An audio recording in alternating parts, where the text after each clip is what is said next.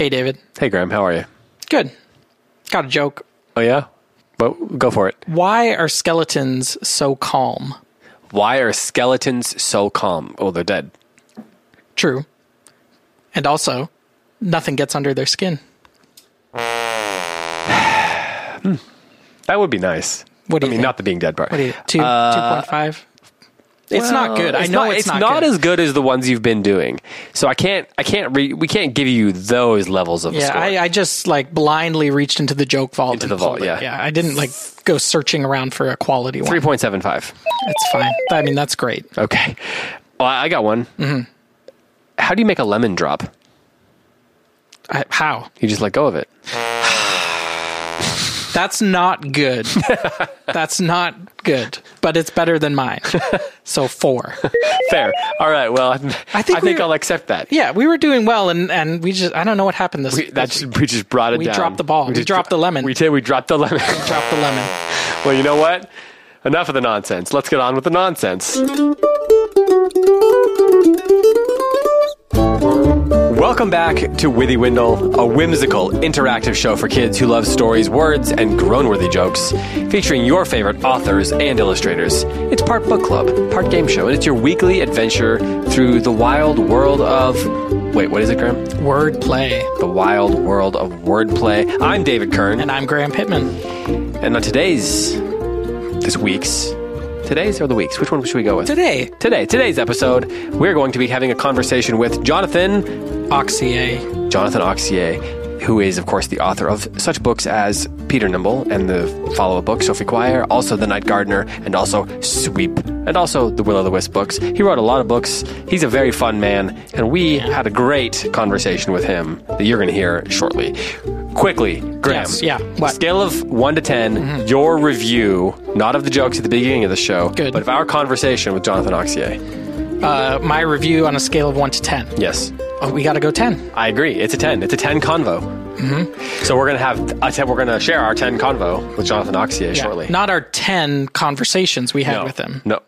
That is confusing. Right. But it is long, so it's almost like 2 conversations. It is. Yeah. We had such a good time. We went a little longer than normal. We just kept going. We just kept going and going. And he was so funny, and he seemed to be having a good time. So we didn't want to take that fun. Keep the party going. Exactly. Of course, before that, we were going to talk about Charlotte's Web. Which chapter are we doing this week, Graham? Every time I know the answer to this, but as soon as you ask it, it pops out of my brain. Your brain just freezes? I believe it is chapters 9 and 10. That is correct. We're going to do the 9th and the 10th chapters. And at the end of the show, we're going to do riddle time. Yes. I think it's your week this week to share a riddle. Oh, it's a good one. It's a good one. Yeah. And we'll have the answer to last week's riddle. Before that, though, we need to talk about some snacks. But before that, we need to talk about SD Smith and how you can glow and grow and go and what else? I'm still confused about the glowing part because I feel like if there was anybody that was going to be able to teach you how to glow, it really would be SD Smith.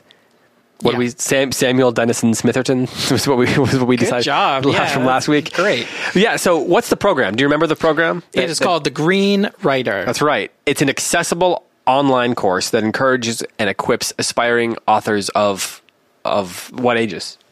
All ages. All ages to go and to grow. And possibly to glow, depending on, I don't know that he promises that, but it might be a side effect. Green writers are going. They have a green light, which means they aren't waiting for permission or until the fear is gone or the muse strikes. Green writers go. Green writers are also what, Graham? Growing. Like a green living thing. They're alive and they're not yet what they will become. They're becoming writers who create and share generous, excellent work. So if you want to grow and to grow as a writer, join beloved best-selling author S.D. Smith, Samuel Denison Smitherton, and become a green writer. You can try a free sample at greenwriter.sdsmith.com, or as Graham put it last week, greenwriter.sdsmith.com. And just to be clear, his name is actually Samuel Denmark Smith. It's not Smitherton. No, okay. Do you know what the D stands for? No. It's just occurring to me that I don't either. Yeah, I think we have pretty good guesses. right? Dune. Like Denison. Denison. It could be right. Samuel Dune Smith. Okay, so when you think of the color green, okay, what pops in? What shade pops into your head? I was just thinking Like about hunter this. green. You think so? That's for me. Just like kind of a darker, like your Goldberry green? Yeah. Green is kind of like a big color in my life, so that's probably why, though. It's just interesting. I was thinking about like when I name a color, or when anybody does, do you think of like a particular shade? Or is it just like straight down the middle, So- medium green, medium blue, medium, I feel like blue is a great one for this. Yeah. Because you have, the baby blue, that Carolina blue. You've got royal blue. You've got navy blue. You got teal. You can get to add a little bit of green into that. What do you think of when you think of blue? Blue is your favorite color, right? Blue is my favorite color. But which shade? Oh, what shade's my favorite color, or what shade pops into my head when you said the word blue? Yes. When blue is mentioned, I think I do think of like a darker, Like just a like a navy? little bit darker. Yeah. Yeah. I don't think of Maybe like a rich sky. So maybe that's not that dark. like Maybe a rich that's sky, middle. like a sky that's got lots of money. Yeah, like raining money. Oh. But blue money. So it's like a money storm. Ooh, that sounds From dangerous money clouds. and delightful. Doesn't sound blue, though. It sounds like gray. But my favorite, I really like teals. Like I like aqua. I like teal. I like any of the ones where you're like adding a bit of green into it. So I have a question. Mm-hmm. What does this have to do with anything? I can't remember, so let's move on. Sam Smith, S.D. Smith. We were talking about his name. Green Rider. The Green Rider. Green Rider. Green I Rider. see. Okay. Got it. Yes. So when I think of the Green Rider, I actually think of like a sage green. Okay. Like a mossy green. That's what I was thinking. Okay. I see. I think of like a hunter green, kind of like a Robin Hood green or something like that. Well, thank you so much to the Green Writer. If you want to become a better writer and you want to learn from a great writer, then head over to greenwriter.sdsmith.com to learn more and get those free samples. And the great thing about a free sample is you can try it, and if it's not teaching you how to glow, then you can decide how important glowing is to you. Yeah, or maybe you're like, I'm maybe I'll do this 6 months from now. Yeah, exactly. But probably not, because you're going to love it. You're going to be like, I want to go now, because that's what he says at the beginning. And then you're going to realize, I'm growing. Yeah. So Rowan and I have been working through it a little bit. Oh, really? Yeah. Together? Mm-hmm. Are you? It's really fun. The first, remember we talked about his incandescence? Oh, right. Yeah. It's really fun because the first thing you do after you watch S.D. Smith on his video is you identify kind of 4 problems that a lot of writers face. Okay. And you identify which one you might struggle with the most. Oh, interesting. Yeah. And so what does Rowan struggle with the most? Timing. Like feeling like it's not the right time. I got other stuff to do. How do you know what a good joke or a bad joke? But then you take that and you're starting to write a story at the same time, at least we are. And you take whatever problem that you circled and you have to work that into your character. Okay. Really fun. Well, my kids have been begging to do it, and we're going to do that together here pretty soon. So that's going to be another sample session downloaded by my family. So yeah, greenwriter.sdsmith.com. Okay, let's talk snacks. I believe it is time for snack time. Snack time. So what do you got there? Last Sunday was Halloween. Yeah. Do you say Halloween or Halloween? What? What's the second one? I've never heard that. Halloween? Halloween. Like hollow. No, like Halloween. This is Halloween. I know. Yeah, You've never heard anyone say Halloween? I don't know, I guess. Maybe my brain just corrects it to the right pronunciation of Halloween. Well, it was Halloween on Sunday. So I have for us here. We actually pronounce it, my family, we say Halloween. Halloween. Yeah. Hullabaloo. I was a little late on that joke, but it was too good. I had to get it out. So I have a giant bowl of candy here. Wow. It's my kids' candy. Yes. So it is giant. But kids don't. So they don't really need it. So your kids all collect candy individually, and then they get poured into a big bucket like that? Yes. And then do you guys dole it out, or do they? We keep it out of the way. Well, they know where it is, though, right? It's very high, though. Yeah, but just let us pretend that we have some control, have some semblance. Does it seem of control. a little Does the level go down to a little It bit? does seem like maybe a little bit. Like you wake up in the morning, you're like, this feels lighter. I assume just because my 2-year-old is like scaling the refrigerator to get to the cabinetry don't above tell it. him where it is Oh, right yeah, now. sorry. True, they listen to the show. Other kids might come True, over. they're just going to show up. That's right. Okay, so I got a question for you then related to Halloween, to Hullabaloo candy. What's your favorite? What's your go-to Halloween candy? My go-to would be Bit of Honey. You're lying. We have a friend who we have a joke that because he wants that's his favorite Halloween candy. Yeah, it's not. Bit of Honey is not a good candy, and I'm sorry if there's kids out there that really love Bit O Honey.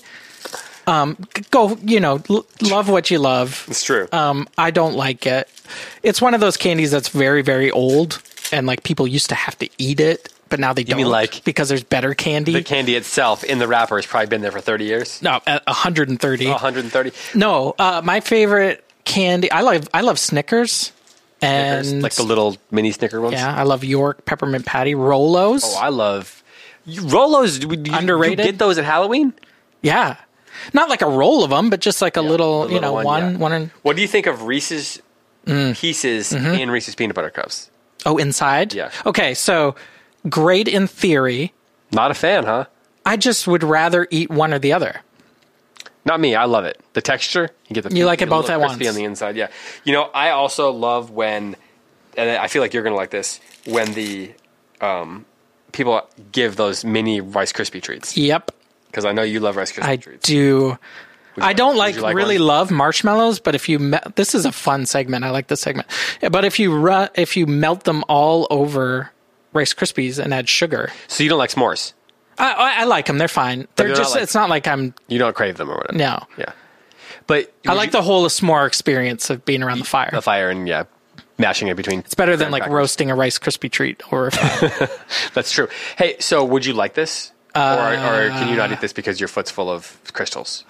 Yeah. So my snack time. I'm watching David eat a bunch of big, huge bowl of candy. Let me you talk while I eat some candy here. Is that a Twizzlers? That looks it's good. one of those Twizzlers. Yeah. Oh man. I love Starburst too. Anyway, I'm watching. Well, what's your favorite color of Starburst? Pink. Yeah, me too. Well, of the original 4. Right. Yeah. We're getting deep into candy land here. I know. Well, it was just Halloween. So David, I'm getting old. I've been eating sugary foods in excess for 30 odd years. And now my body is betraying me just a little bit. In a very acute way, let's say. Your toe is burning. My is toe that right? It's falling off? has like a dragon that's biting it constantly. Okay. And this is because of my poor diet. And your toe crystals. My toe crystals. So this is because of my poor diet, which, I mean, we've talked about every single week how much bad food we're eating. So I'm getting my just desserts, you could say. This is a warning. Okay. So kids, when you're 30, listen to your parents. When you're 35, don't eat the same things you do when you're 8 because your body's going to get mad. So I've got very acidy blood. This sounds all fake. It's all true. He's got crystals in his feet. Yeah, and then there's these things called purines inside the acid, and the body can't break them down, and they go to your feet, and they make crystals, and then you can't walk. And that is a true story, and it's sad. It's called gout. Well, yeah. Because, and kids have I think it's the Little Prince. It's called the disease of kings. The disease. Also, just keep gout. telling yourself that. I don't know why we're talking about gout on this kids show, but here we are. Well, I think it's a Little Prince or the Little Princess or the Secret Garden. I think it's the Little Princess where her grandfather, who she's living with, the octogenarian. Yeah, I think he's like 80. Yeah. Yeah. He's got a big white handlebar mustache and stuff. Yeah. He's also like a British lord. Yeah. So he eats a lot of foods that probably aren't great for him, right? And he's very old, right? So I'm not very old, but I still have this thing that some of your listeners, some of your grandparents might have, but probably your 75-year-old grandfather might have this thing that Graham has. Well, Graham, I knew that you would not perhaps be able to partake in the candy tonight, so I brought you an alternative snack that I thought They're Castelvetrano Sicilian pitted green olives. Wow. I'm going to pass, I think. Well, let me just try one here and see how they are. No, I'm going to stick with my tea and my water. They're buttery. You know how some olives are a little bit like bitter, sour, kind of whatever. These aren't like that. These are delicious. So you've got some kind of, is that a vegetable? An olive? Yeah, what is it? Fruit? It's a fruit. It's got a, this is sad. See, all I eat is candy. So he doesn't know anything about olives. Well, do you like olives? Yeah. No.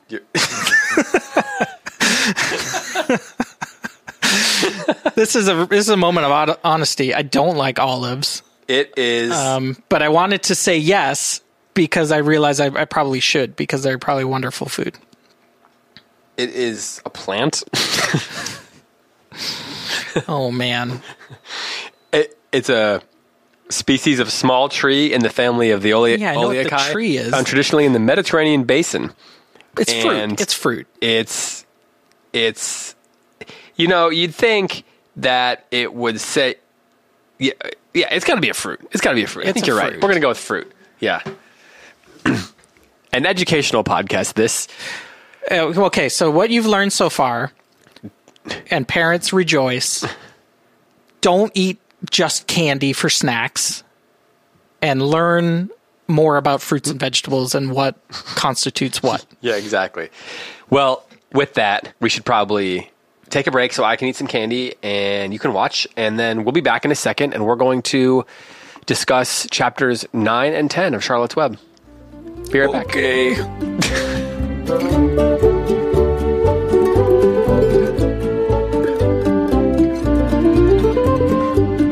All right, well, we are back. Graham, are you okay? Are you gonna? I'm fine. I'll survive. You'll push through? I'll survive. As long as you're seated? Mm-hmm. All right, well, speaking of seated things, we are here to discuss these chapters of Charlotte's Web.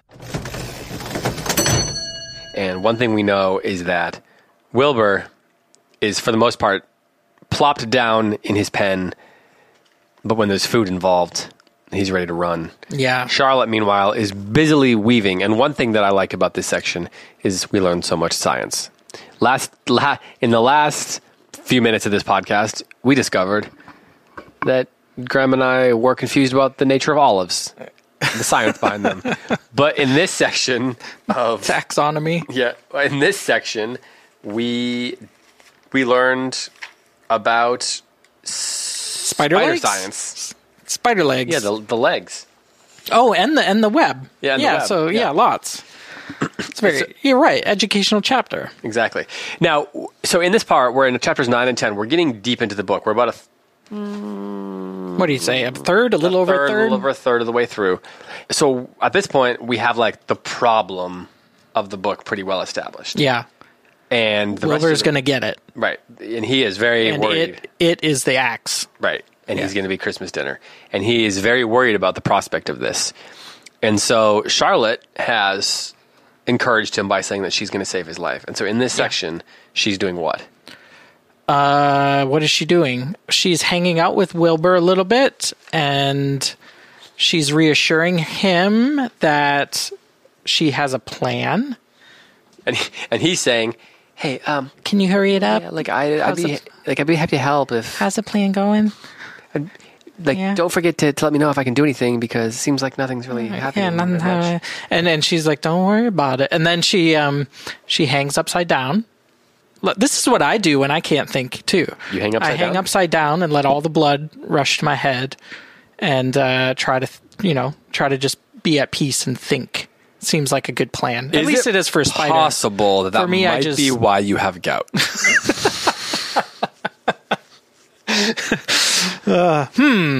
No, I just usually pass out. Oh, okay, yeah. No, I don't hang upside down. That sounds terrible. But kids do hang upside down, so all the kids are probably like... Yeah, but not when you need to think. Makes sense. Not when you're like, I got to come up with an idea. That's true. That's going to save my friend's life from certain doom. Although, never tried hanging upside down to make very difficult, plans and decisions, so don't knock it till you try it, I guess. Yeah, exactly. So we have our problem well established here, and the rest of the book seems to be going to be spinning out from that, no pun intended. But we also have these little episodes that pop up.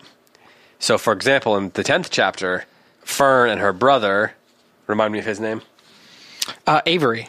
Fern and Avery are swinging on the very famous swing, and, kind of in the doorway to the barn. Yeah. And then... famous around their neighborhood. And all the parents are worried. Yeah. Yeah, that the kids are going to fall from it. Well, judging from the drawing, it's pretty high. Yeah, it does. It looks like a fun swing. It looks like a really fun swing.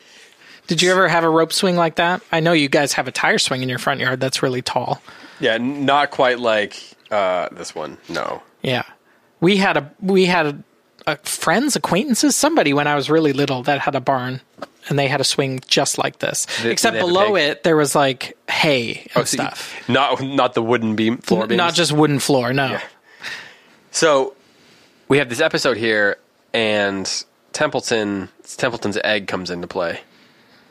Oh, yeah, in chapter 10. Yeah, because Avery wants to play a trick on... basically, he wants to get Charlotte. Yeah.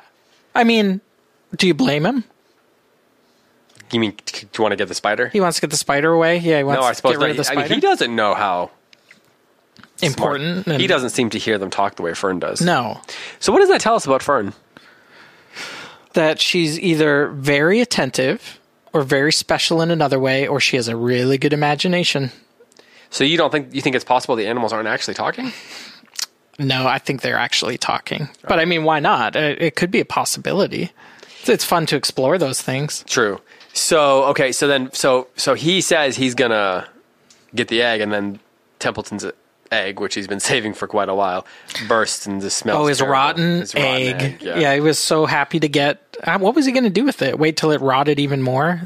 Eat it, roll around in it? He says here, rats are smart because they just hold on to things. Oh, yeah. So, and it did turn out to be handy. So he's a bit of a hoarder. I was thinking about how in the 9th chapter, the 8th and 9th chapters, we've kind of been introduced to the main problem of the book, and then it seems like the solution is going to be Charlotte. But then immediately after that, all of a sudden, Charlotte is getting threatened. So that's good. Upping the stakes a little bit, so to speak. Hey, let's jump back into chapter 9, because there's a really funny little episode in there where so we've talked about how Wilbur is precocious and very logical. Yeah. He seems like a very smart young pig. He does. And so it's kind of funny when he still acts like a very, very young child, basically. Where he's like, I can do that too. I can make a web. I can swing around.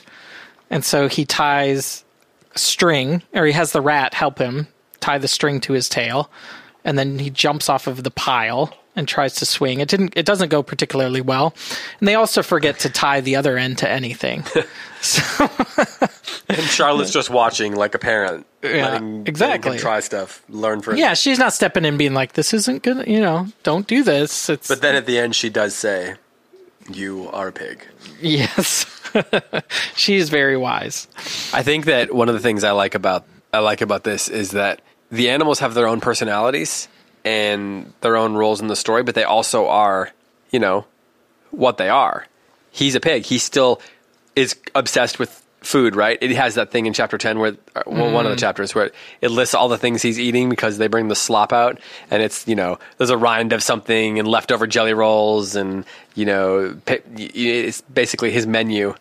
It was a delicious meal. Skim milk, wheat middlings, leftover pancakes, half a donut, the rind of summer squash, 2 pieces of stale toast, a third of a ginger snap. I love how specific that is. Yeah, I know. A fish tail, 1 orange peel, several noodles from noodle soup, the scum of a cup of cocoa, an ancient jelly roll, a strip of paper from the lining of the garbage pail, and a spoonful of raspberry jello. I love... Sounds like he's going to get gout. There's a quote. I don't know who said it or how old it is, but or even if it's wholly true or partially true. But it's specificity is the soul of narrative. And this is something that Excalibur B. White does extremely well. He again, he's putting us like, he could have just said they threw the slops in the thing. True. But he's so specific. It like puts you right there. What you're immediately picturing the scum of the jelly roll and the and, paper like, from the trash can. A third of a ginger snap that immediately makes you have to be like, it's not just a ginger snap. Okay, in my mind, I'm seeing, is it a half? Nope, it's a little bit this way.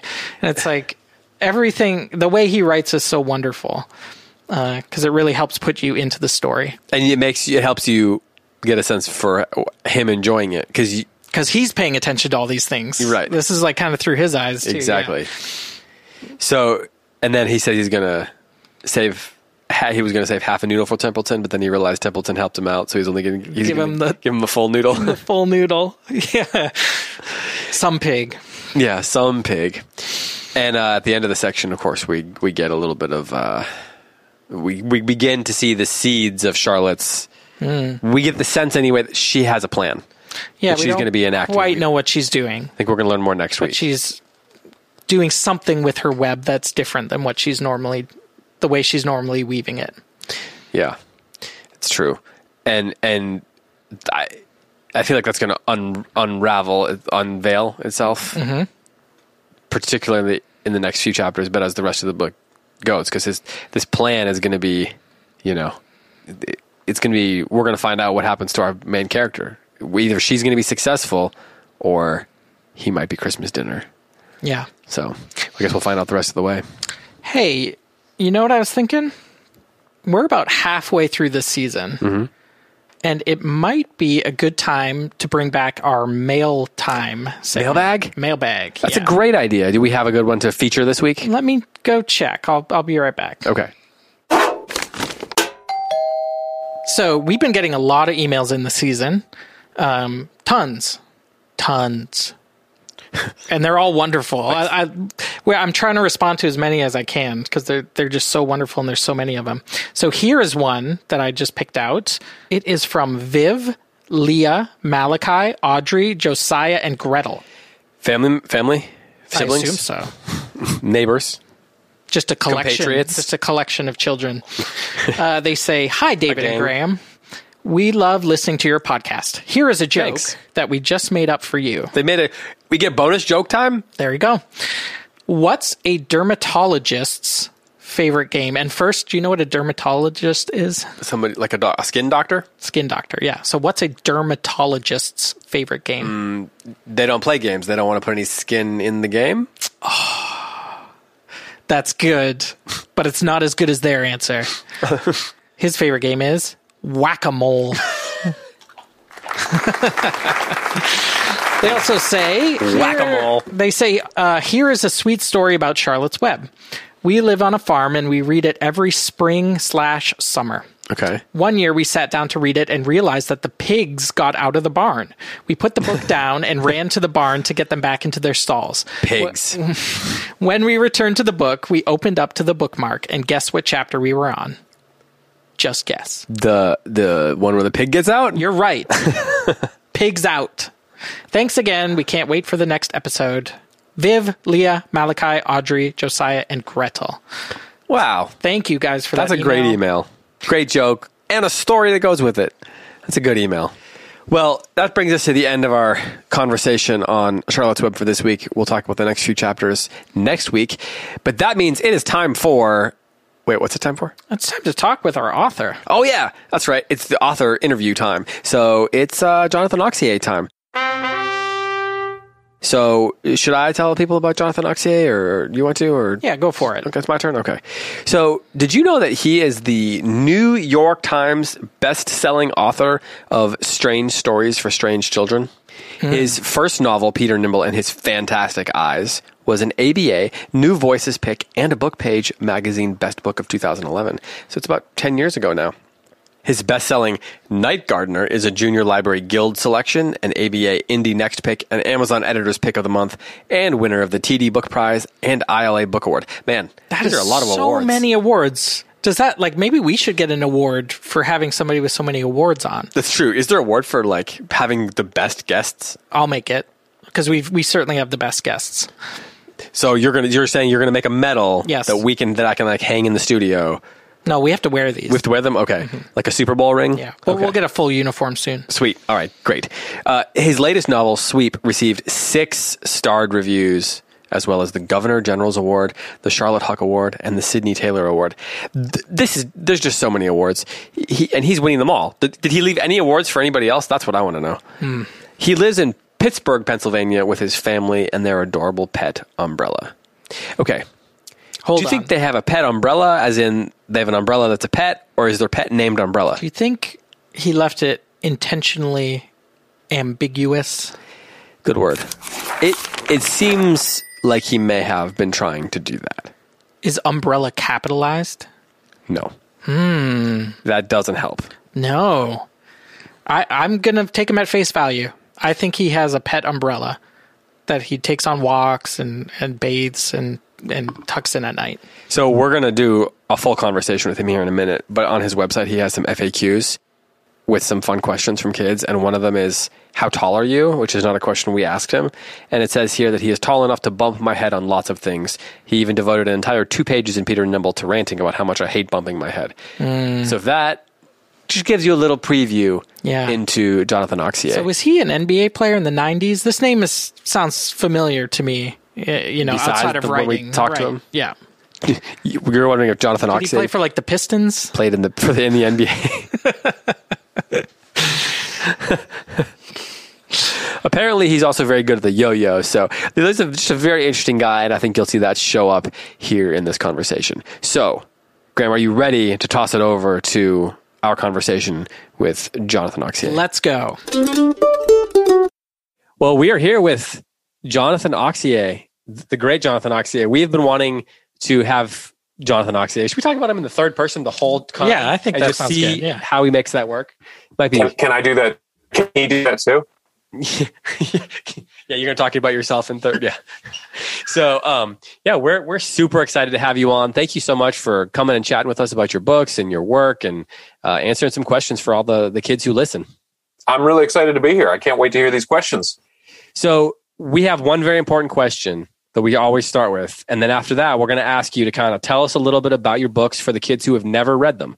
Just kind of like the quick summary about them. But first, we have to have you answer the most important question we ask on this show. Cheetos or Doritos?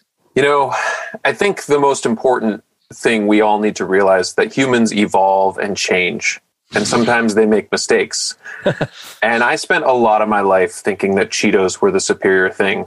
But at some point during quarantine, I had this craving for just plain original flavor Doritos that would not quit. And I have had, probably 100 bags of Doritos in the last year. Like full-size bag. Yeah. It has become a staple. It's not good for me. But I just can't stop. So I'm deeply in the thrall of Doritos at present. Maybe that's the wrong answer to you, gentlemen, but someday you will learn that is the correct. So you saw the light and you sprinted toward it. Yeah, that's what I mean. Exactly. Okay. Yeah. There was no waffling. No, none. Speaking of which, what is your opinion on waffles? Oh, that's actually a great question. You will find I have an opinion on pretty much anything you mentioned, not an informed one, but an opinion. And I don't know anyone else who dislikes nice, quality Belgian waffles as much as I do. I loathe them. I love Eggo waffles, but a fancy waffle, you go to a hotel or some big brunch situation and they're making them and there's a person and whatever. I think those things are disgusting. This is very strange for me because on the one hand, I was like, this is a travesty. And then he talked about how Eggo waffles were good. And now I just want Eggo waffles. I'll tell you. Oh, sorry. Yeah. Go, Graham. No, it's very, you're leaving us quite frazzled here. Yeah. So you're saying a very hot, fluffy, quality waffle. That is something you never want. Would not take it. But if it's if it's super thin, kind of cardboardy, it's either cold as it comes out of the toaster or a bit burned. That's your jam. That is. I'll tell you the way I really make it is I do an Eggo waffle in the toaster, and then I do a fried egg, and then I put a slice of American cheese between the egg and the waffle, and it all fuses together into this just amazing little confection that no one else in my family will eat, but I could eat all day long with my Doritos. on this show, we have this thing where we constantly do free advertising for companies that make junk food. We basically talk about all the snacks we eat. We've already talked about Eggo waffles. Are you a big McGriddle guy then? Or like, what is the one that's made with like French toast or waffles or something from McDonald's? Like, my kids love these, and to me, they seem like they would be gross, but it seems like it'd be up your alley. You know what? First of all, I don't eat meat, so like I have to just get the egg and cheese option, which diminishes it. But a couple of years ago, we renovated our kitchen, which was supposed to take like 3 weeks, and it took 3 months. And so we ate a ton of McDonald's breakfasts in those time because we didn't have a functional kitchen. Yeah. And I cannot be near McDonald's breakfast anymore. In the beginning, it was a treat, and I was very excited. Yeah. And now I certainly couldn't hang with the McGriddles. Careful, it's going to happen with Doritos. It's probably should happen with Doritos. Well, okay. So as a follow-up, we always like to ask, are you just some general food questions that the kids have asked, the kids ask lots of food questions. Are you a savory or a sweet guy? Not like personality-wise, but just taste-wise. I'm probably savory in both senses. Okay. Both personality and taste. Are you a coffee or a tea guy?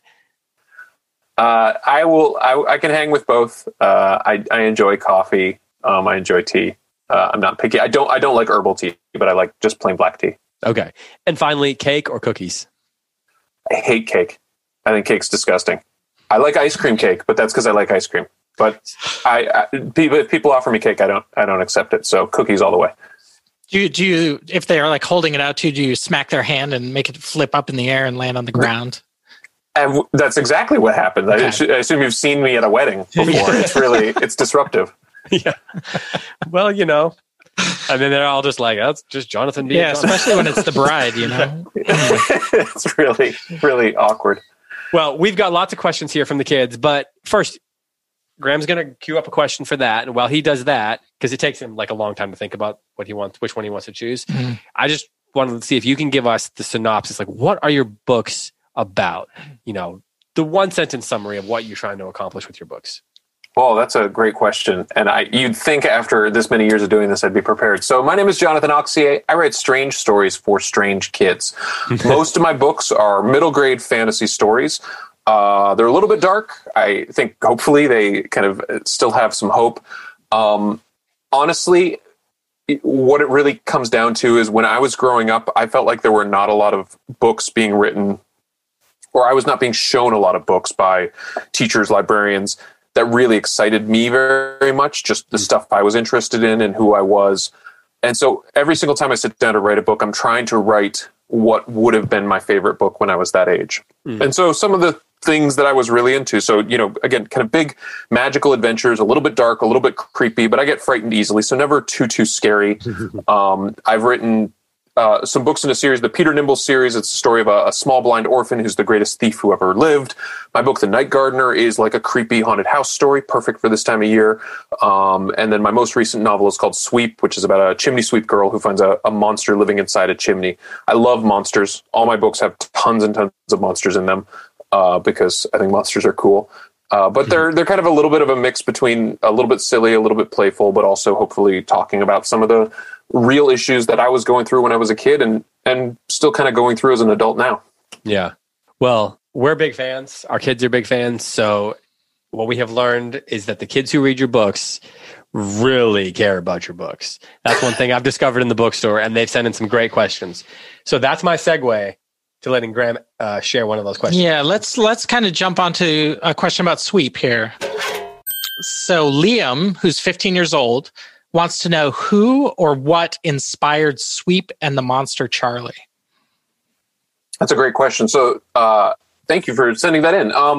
So yeah, Sweep is about this girl who's a chimney climber, which was the old-fashioned word they used for chimney sweeps.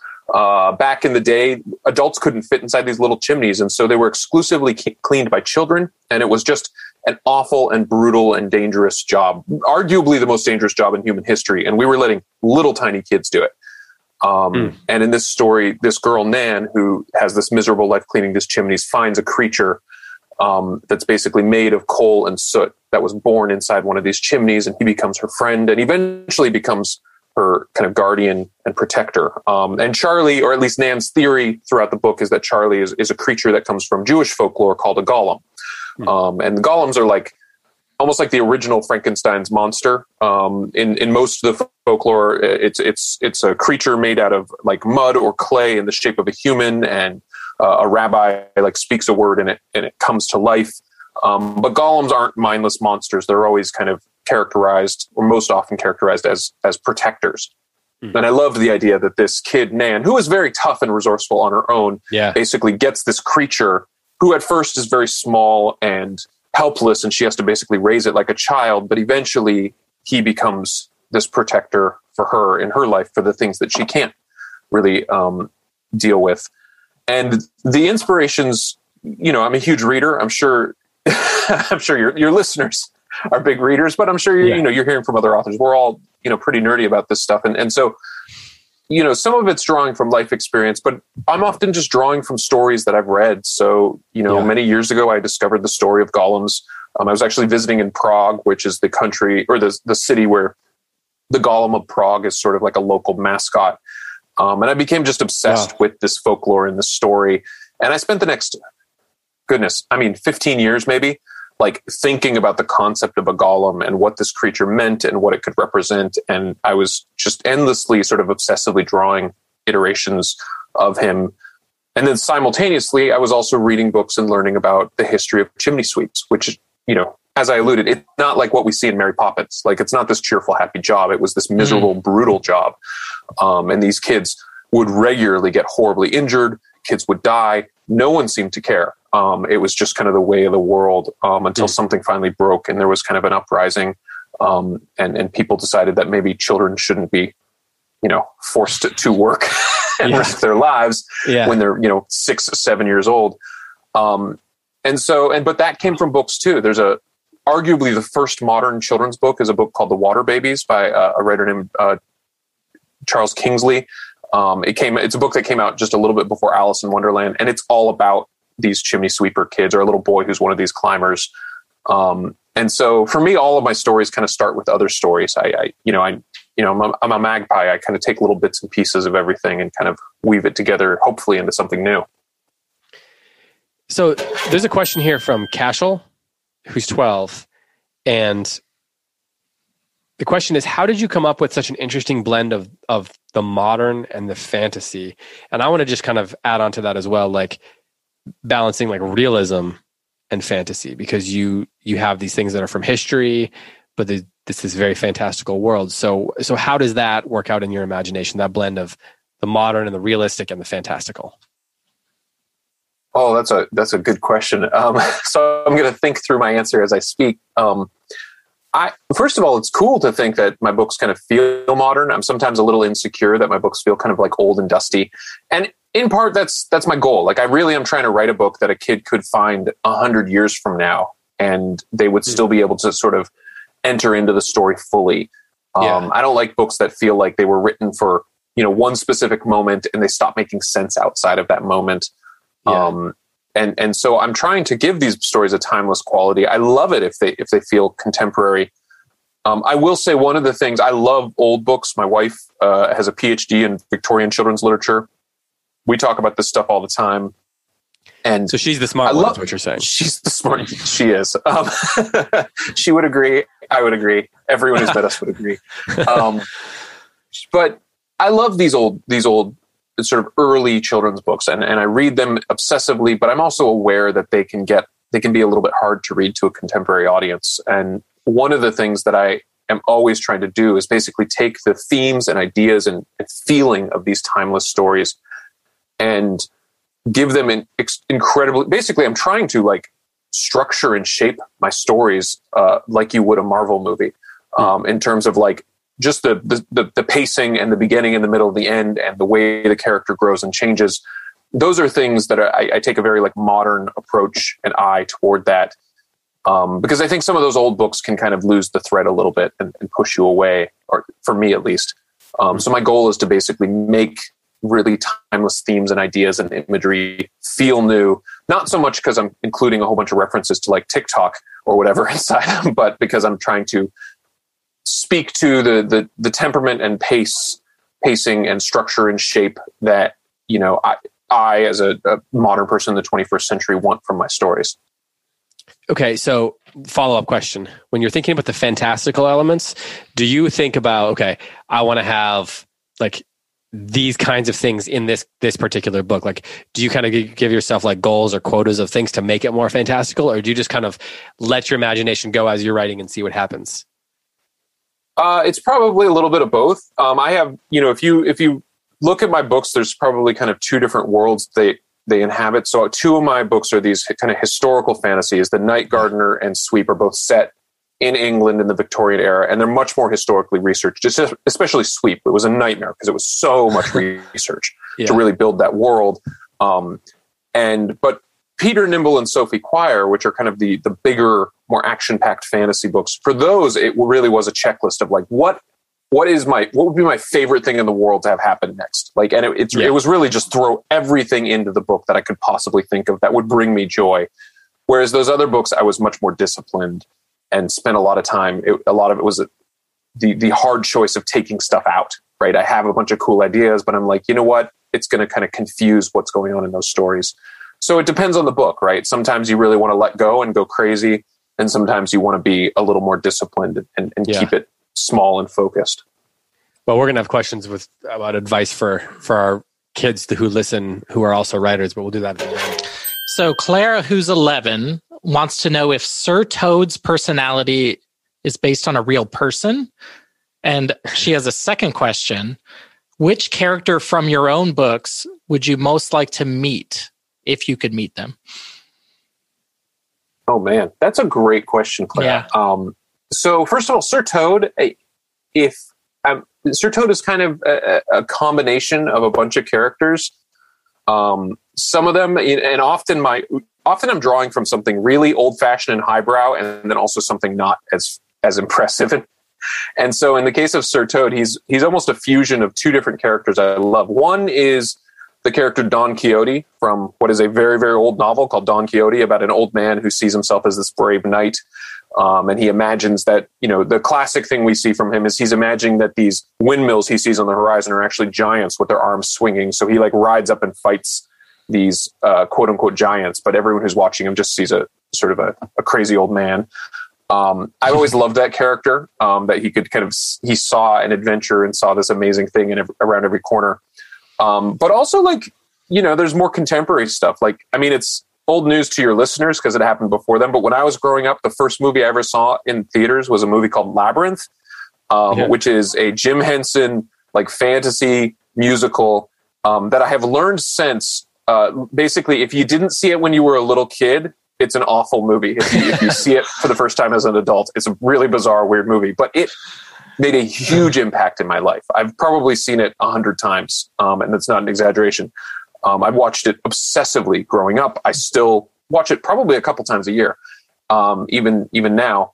And there's one character named Sir Didymus who's he's a little dog riding on top of a bigger dog who's like a brave and noble knight. And somehow his character, his voice, like when if I were to read parts of Peter Nimble aloud and read the character of Sir Toad, I'd basically be exactly copying the voice actor from that movie Labyrinth when he did the character of Sir Didymus. I love that. I love the idea of thinking about you being inspired by Jim Henson and the Muppets while you're writing your work. Yeah. Well, again, I'm trying to fuse those two things. What was the other question that Clara had? Who would you want to meet? Yeah. Which of my characters would I want to meet? Honestly, this sounds silly, but I feel like I've met them all. I don't feel like I could write these books without actually really sitting down and being in the same space. If I could actually be around one of the characters, it's, I have enormous love for all of them, but probably more than any is that character Charlie, who is this monster from the book Sweep. Sort of the depth of love that I have for Charlie. And unlike a lot of my characters, most of my characters are kind of versions of myself, but Charlie doesn't actually contain a lot of who I am. And for that reason alone, I feel I can see Charlie as almost a separate person from myself. And if I could get a hug from Charlie, that would be something pretty magical. Nice. All right. Next question is from Aiden. He wants to know if you've ever found yourself surprised by anything that's happened in your stories. Can authors be surprised by their own stories? Well, I certainly hope so. I'm surprised quite a bit by stories. For me, when I start a book, I'm in charge. I'm the puppeteer. I start the story. I have my ideas. The characters do what I say, and then partway through the process, suddenly the characters kind of gain a little bit of a life of their own, and they sort of rip the story away from me. And that's this phase. It's very hard because I have to let go of the book. But it's also, that's where there are tons of surprises about what the book is actually about.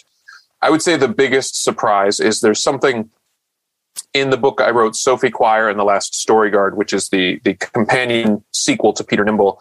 There's something that happens at the end of that book that really, really caught me off guard. I didn't know I was writing the book toward that. I don't want to spoil anything that happens in that book, but it's something that happens very close to the end of the book that I didn't see coming at all.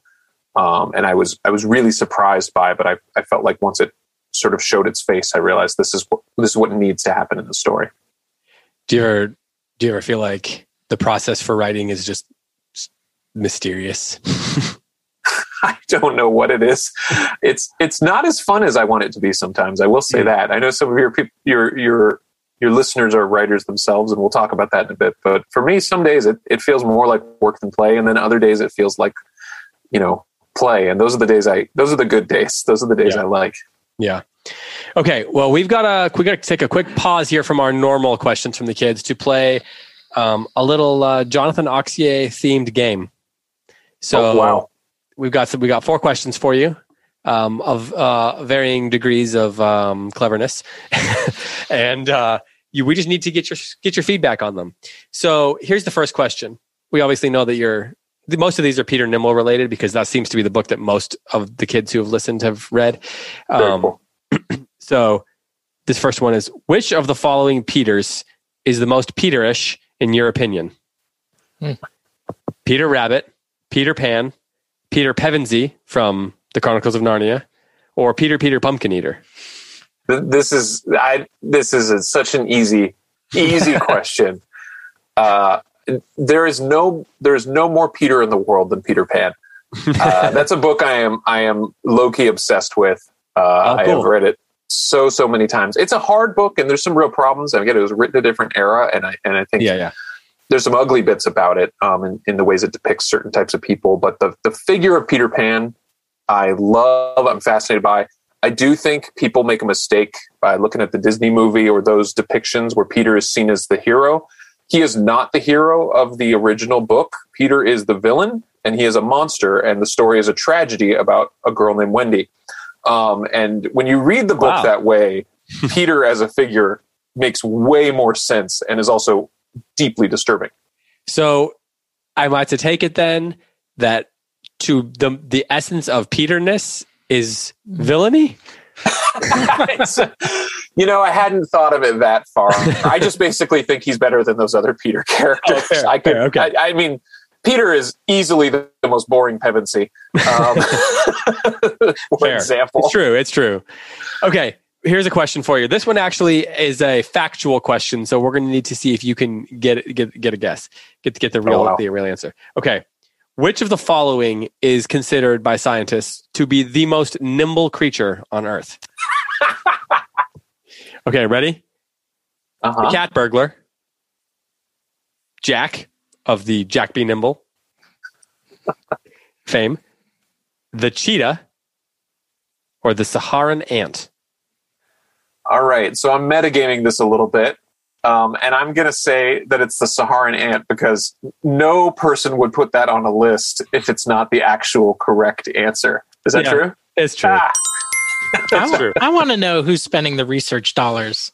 Yeah, studying the differences in speed and nimbleness between the cheetah and the Saharan ant. I mean, it does sound fun. I get it. Yeah, right. Yeah, okay. I mean, one never knows when you're going to need this information. I thought maybe the Jack Be Nimble, though, would... I don't know how to quantify that. Yeah, right. Okay, these last 2 questions have to do with if you have to choose one of these for a future book. Hypothetically speaking, you are writing in a future book. And we know that in Peter Nimble, although he is blind, he is a great thief because his other senses are heightened. Mhm. So, which of the following senses, if you could only choose one, would you choose for a future character? Spidey sense, tremor sense, weather sense, like you're old and your knees hurt and you're like, it's going to snow, or echolocation. Oh, so what's tremor sense? What is that? I think it's when you can sense things in the earth, like around you. Like vibrations? Like you can tell people are coming. I think it's also maybe known as body heat. I think this is a Dungeons and Dragons thing that I don't know.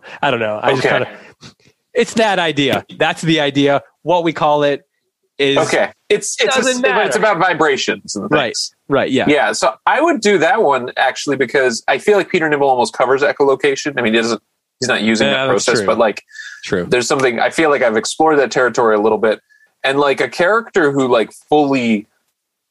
Like the idea of a character who's like so in tune with the environment and the earth and could like feel someone walking, 100 miles away or something like that. Like the partial information they would be getting and how they would respond to that would be really, really fascinating to me.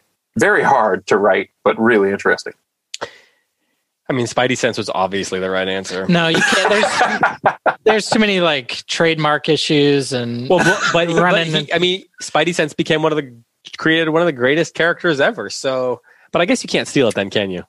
I steal liberally. Again, I'm always drawing from highbrow and lowbrow. So there's a lot of Daredevil inside Peter Nimble, for example. And Spider-Man is arguably my favorite superhero.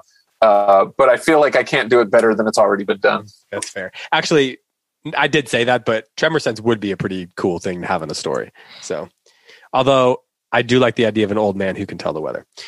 Okay. Final question.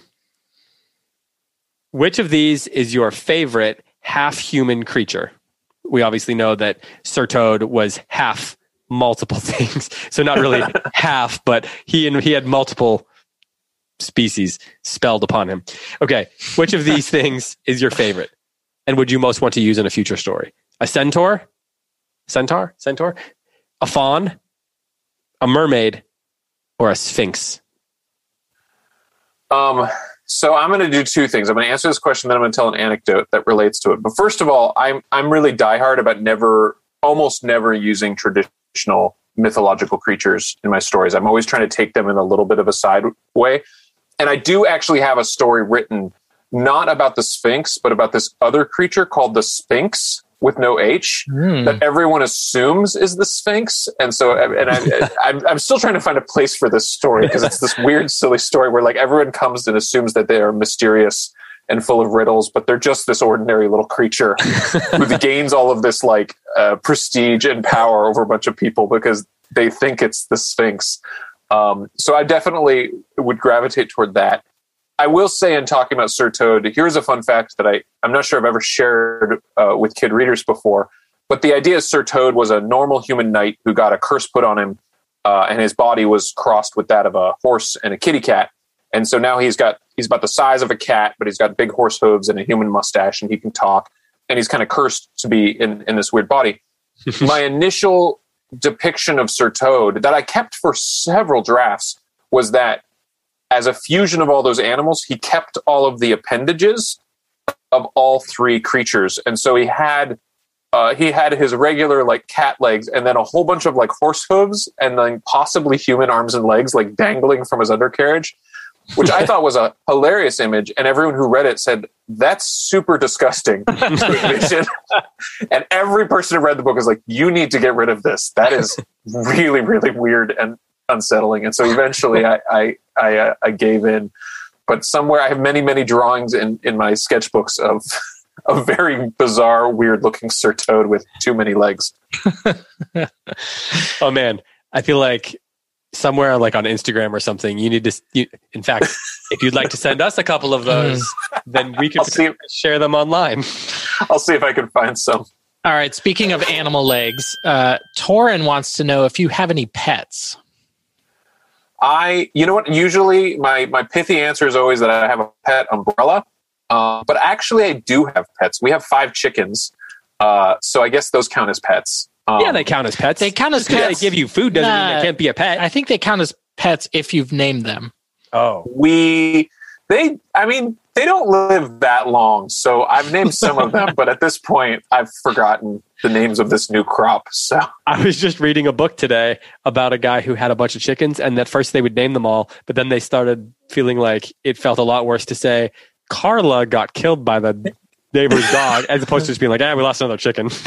that's 100% where we're at. The initial ones, though, the initial one that the original ones I named all had like names related to books. So one was named Fertility, which is Chanticleer, who's a famous mythological rooster. Book of the Dun Cow. Did you read that book? Book of the Dun Cow, absolutely, which I adore. And I just learned recently there's sequels to that book. It's actually a trilogy. Yeah. Have you read those? Well, so the other ones? on a podcast that we do that a lot of these kids' parents listen to, we just spent a month on the Book of the Dun Cow. So I just read this like a month ago.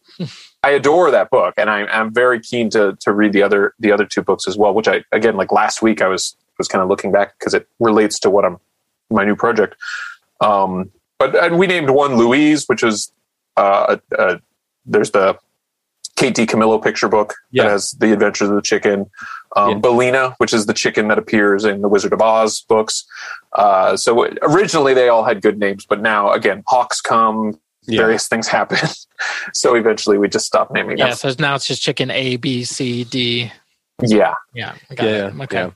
Okay. So this is from Jude. And the question here comes in from his mom, who writes, fellow Yinzer Jude wants to know, are you nimble?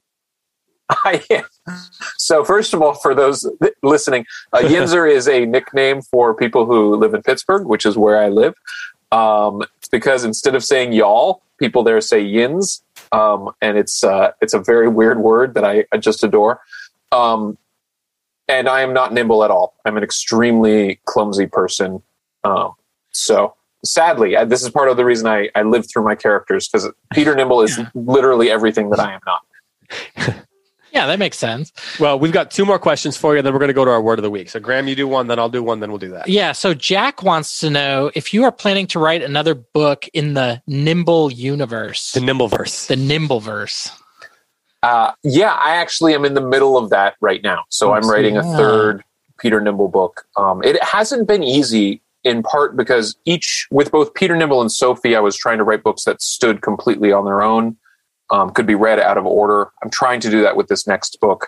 But I'm really, really excited. And then also for younger readers, I have a different series called The Fabled Stables, which actually takes place in the universe of Peter Nimble. It's about a little kid named Augie who runs this place called The Fabled Stables, which is these kind of magical space full of all these one-of-a-kind creatures that he has to go out and rescue and bring back. And that actually takes place on Professor Cake's Island.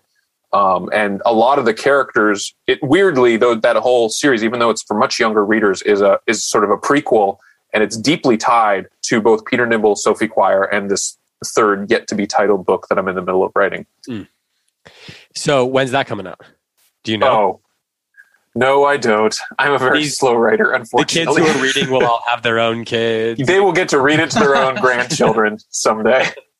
So what you're saying is you're not making any promises or any news here on this podcast. I am.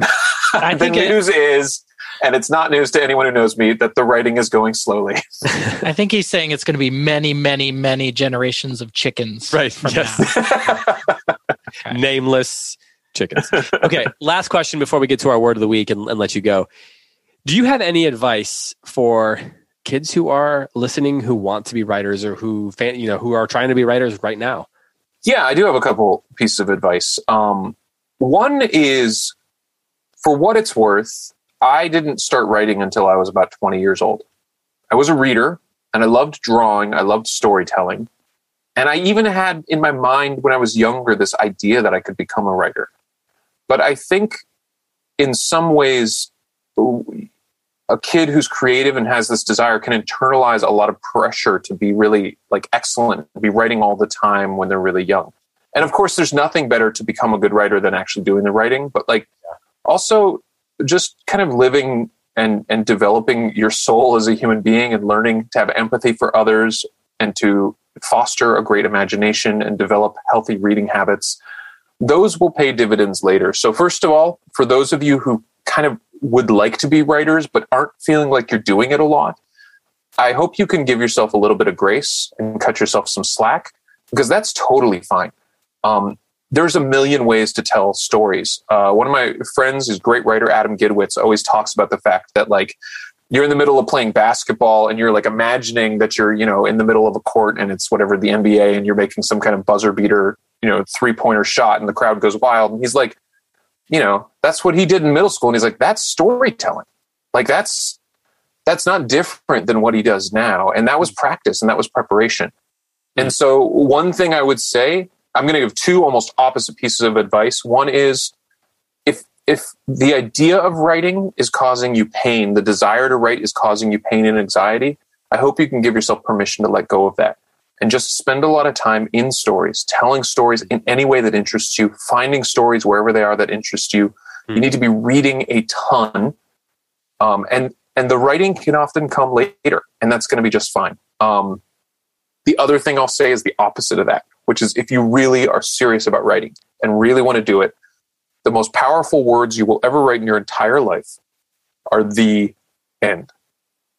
I was a kid, my mind went a million miles a second, and I had so many ideas just like spilling out of me. My nickname my mother gave me when I was a little boy was What If, because it was the beginning of every sentence I said to her. I baked it into the core of Sophie Choir because it's such a central tenet to how I operated. And so I was always throwing out these ideas. And I had a bunch of things that I would start a little bit of, and then I would kind of lose enthusiasm and kind of step away from them.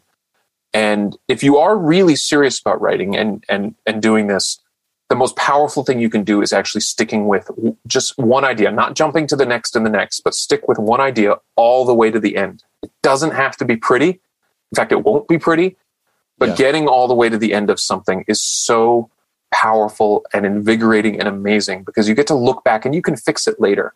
But I know as someone who abandoned stuff all the time that I didn't really start learning how to become a real writer until I would complete a draft and get all the way to the end of a story. So if you can push yourself to do that, one messy story that gets all the way to the end is worth 100 really exciting beginnings that never end. Well, speaking of endings, we're at the end of this interview. So So that means that we just have to do our word of the week, and then you will be free to go write another beginning. Jonathan, I tried to warn you. We have our word of the week printer that Graham is responsible for. It very often, and by very often I mean always, doesn't work. But every week we give Graham another chance to earn his printer care stripes. So, Graham. Yes. What did you do this week to make the printer work? All right. You're not going to believe this. Yeah, I've improved the printer. Okay. You know how usually you have to send a command to the printer from your computer. Now, like with your mouse, you click print. Yeah. So now I've enabled a voice dictation. You can now talk to the printer.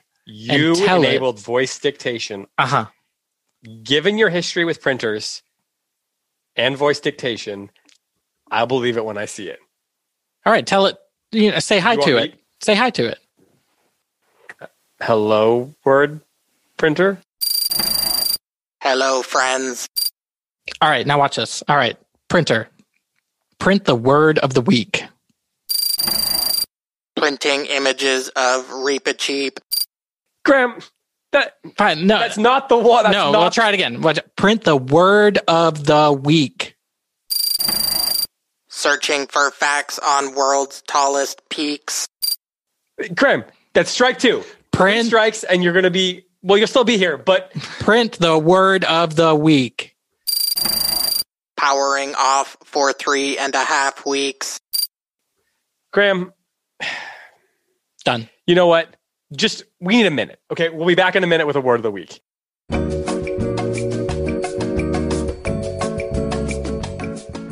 Okay, so we're back. We managed to get a word of the week that didn't involve voice. What did you call it? Dictation. Oh, voice dictation. That shockingly didn't work either. But Here's our word of the week. Jonathan Auxier, are you ready? I am ready. Okay. This week's word is borborygum. Borborygum. Could you spell that for me? I would love to do that. borborygm.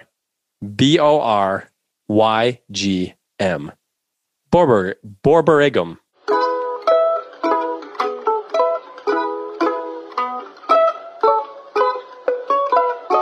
All right, we are back with our definitions for this week's word of the week. As always, Graham will go first, then I will go, and then you, as our special guest, Mr. Auxier, will get to go third, and then we will reveal the answer, the definition for this week's word of the week. So, Graham, what is a borborygum? A borborygum is also known as the Pittsburgh Delight. It's a local morning delicacy of a fried egg and melted cheese on top of an Eggo waffle. You know, having recently discovered the actual definition to this word, it kind of works. It kind of, actually, that's more of the sound I would make while I'm thinking of a borborygum. Yeah, you know. Okay, to each their own, right? Okay, I think that a borborygum is a blister that rises on the palm of your hand from holding a magical wand too tightly while spell casting. It's good. It's solid. It's different. Strong. It's like weird. It's like we weren't on the same page at all in any way on that one. I'd have to Gentlemen, it's obvious that your definitions are fake. You know, every guest tells us this. We don't need a word for those two things you described, but there are some phenomena in nature that we do need a word for. For example, if on occasion you are picking your nose and you get out a real sticky goober and you don't really have a place to put it, so then between the forefinger and the thumb, you just start kind of slowly rolling it, massaging it as it kind of slowly dries up until it's this perfect little sticky ball. And you can feel the fingers sticking together, and then eventually, suddenly, it's just its own distinct little toy you've created from nature.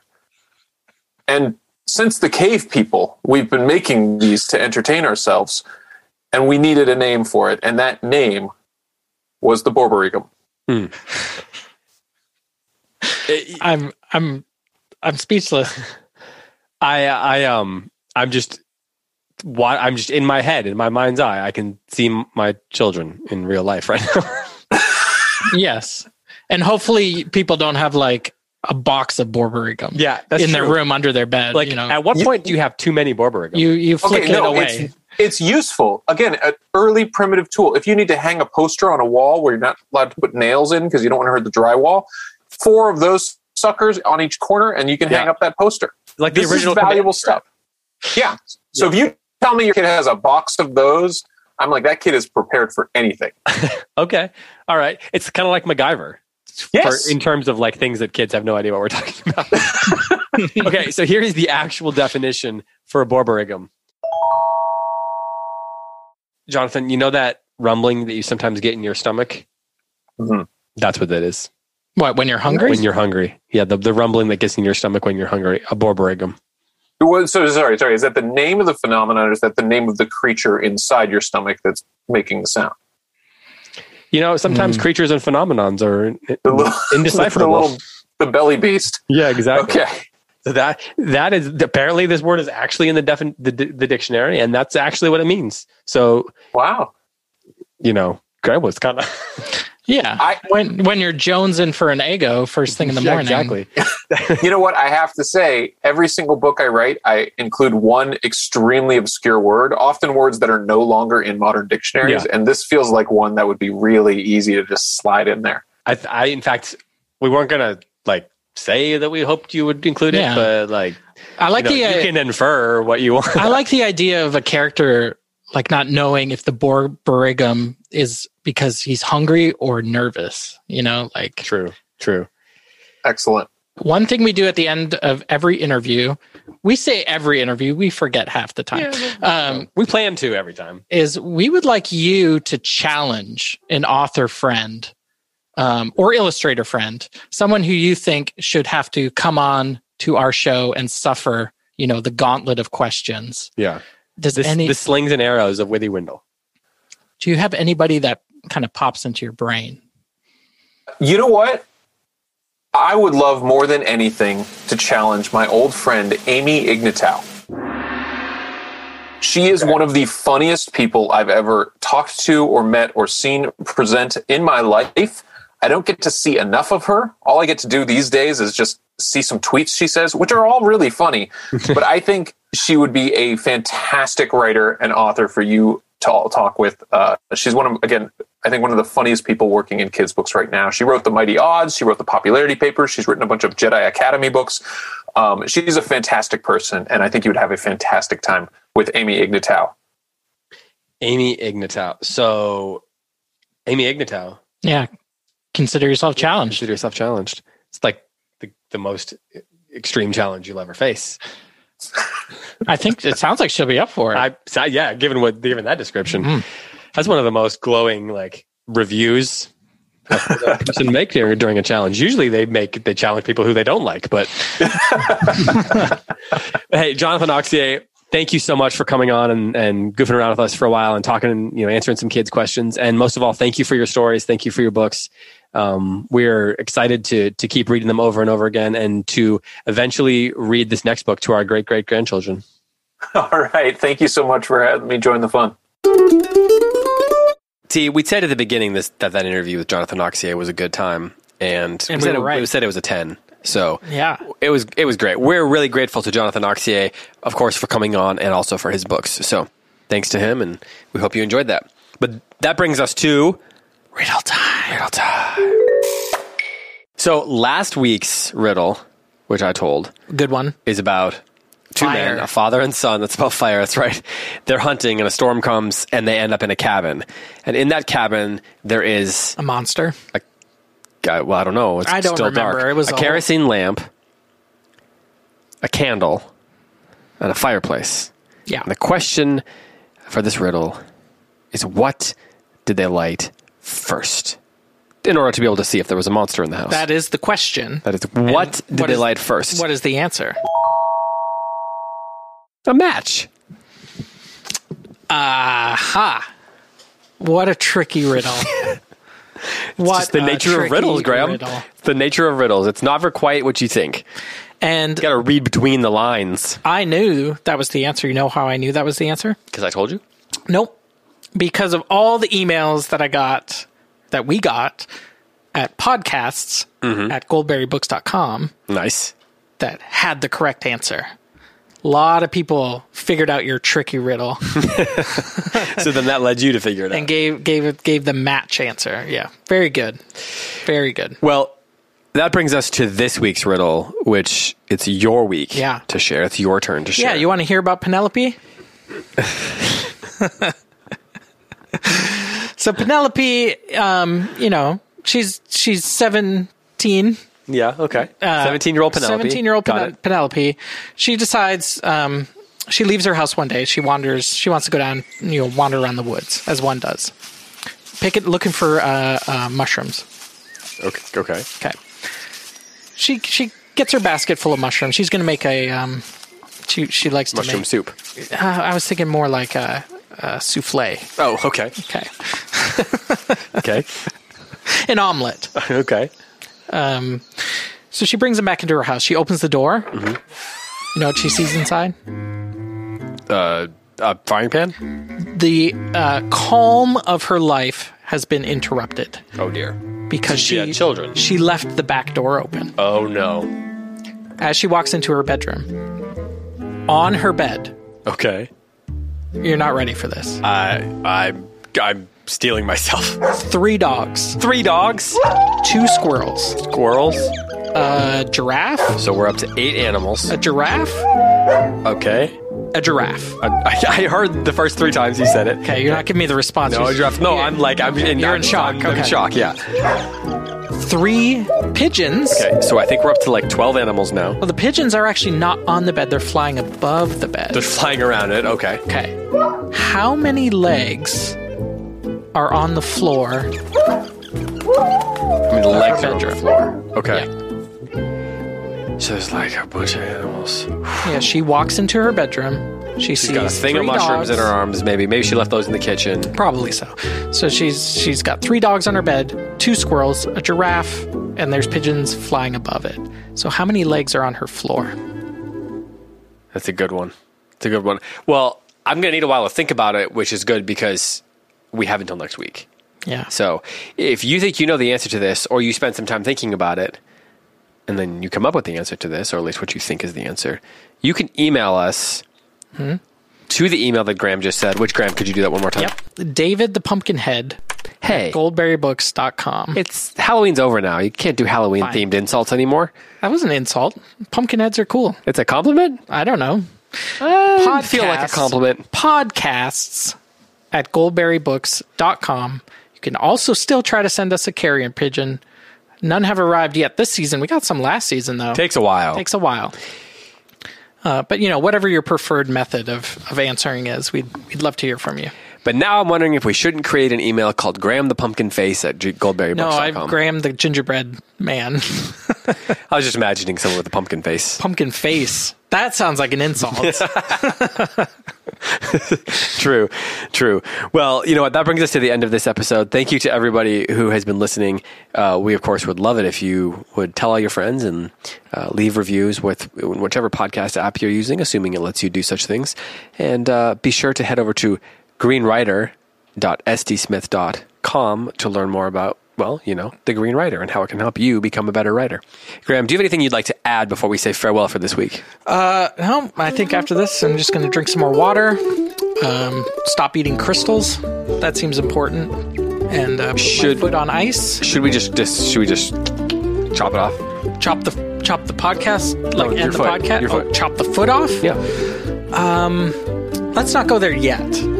Well, next week, we'll find out if Graham still... We'll see. We'll find out if Graham still has a foot next week. With that, for Graham Pittman, I'm David Kern. Until next time, happy reading. Goodbye.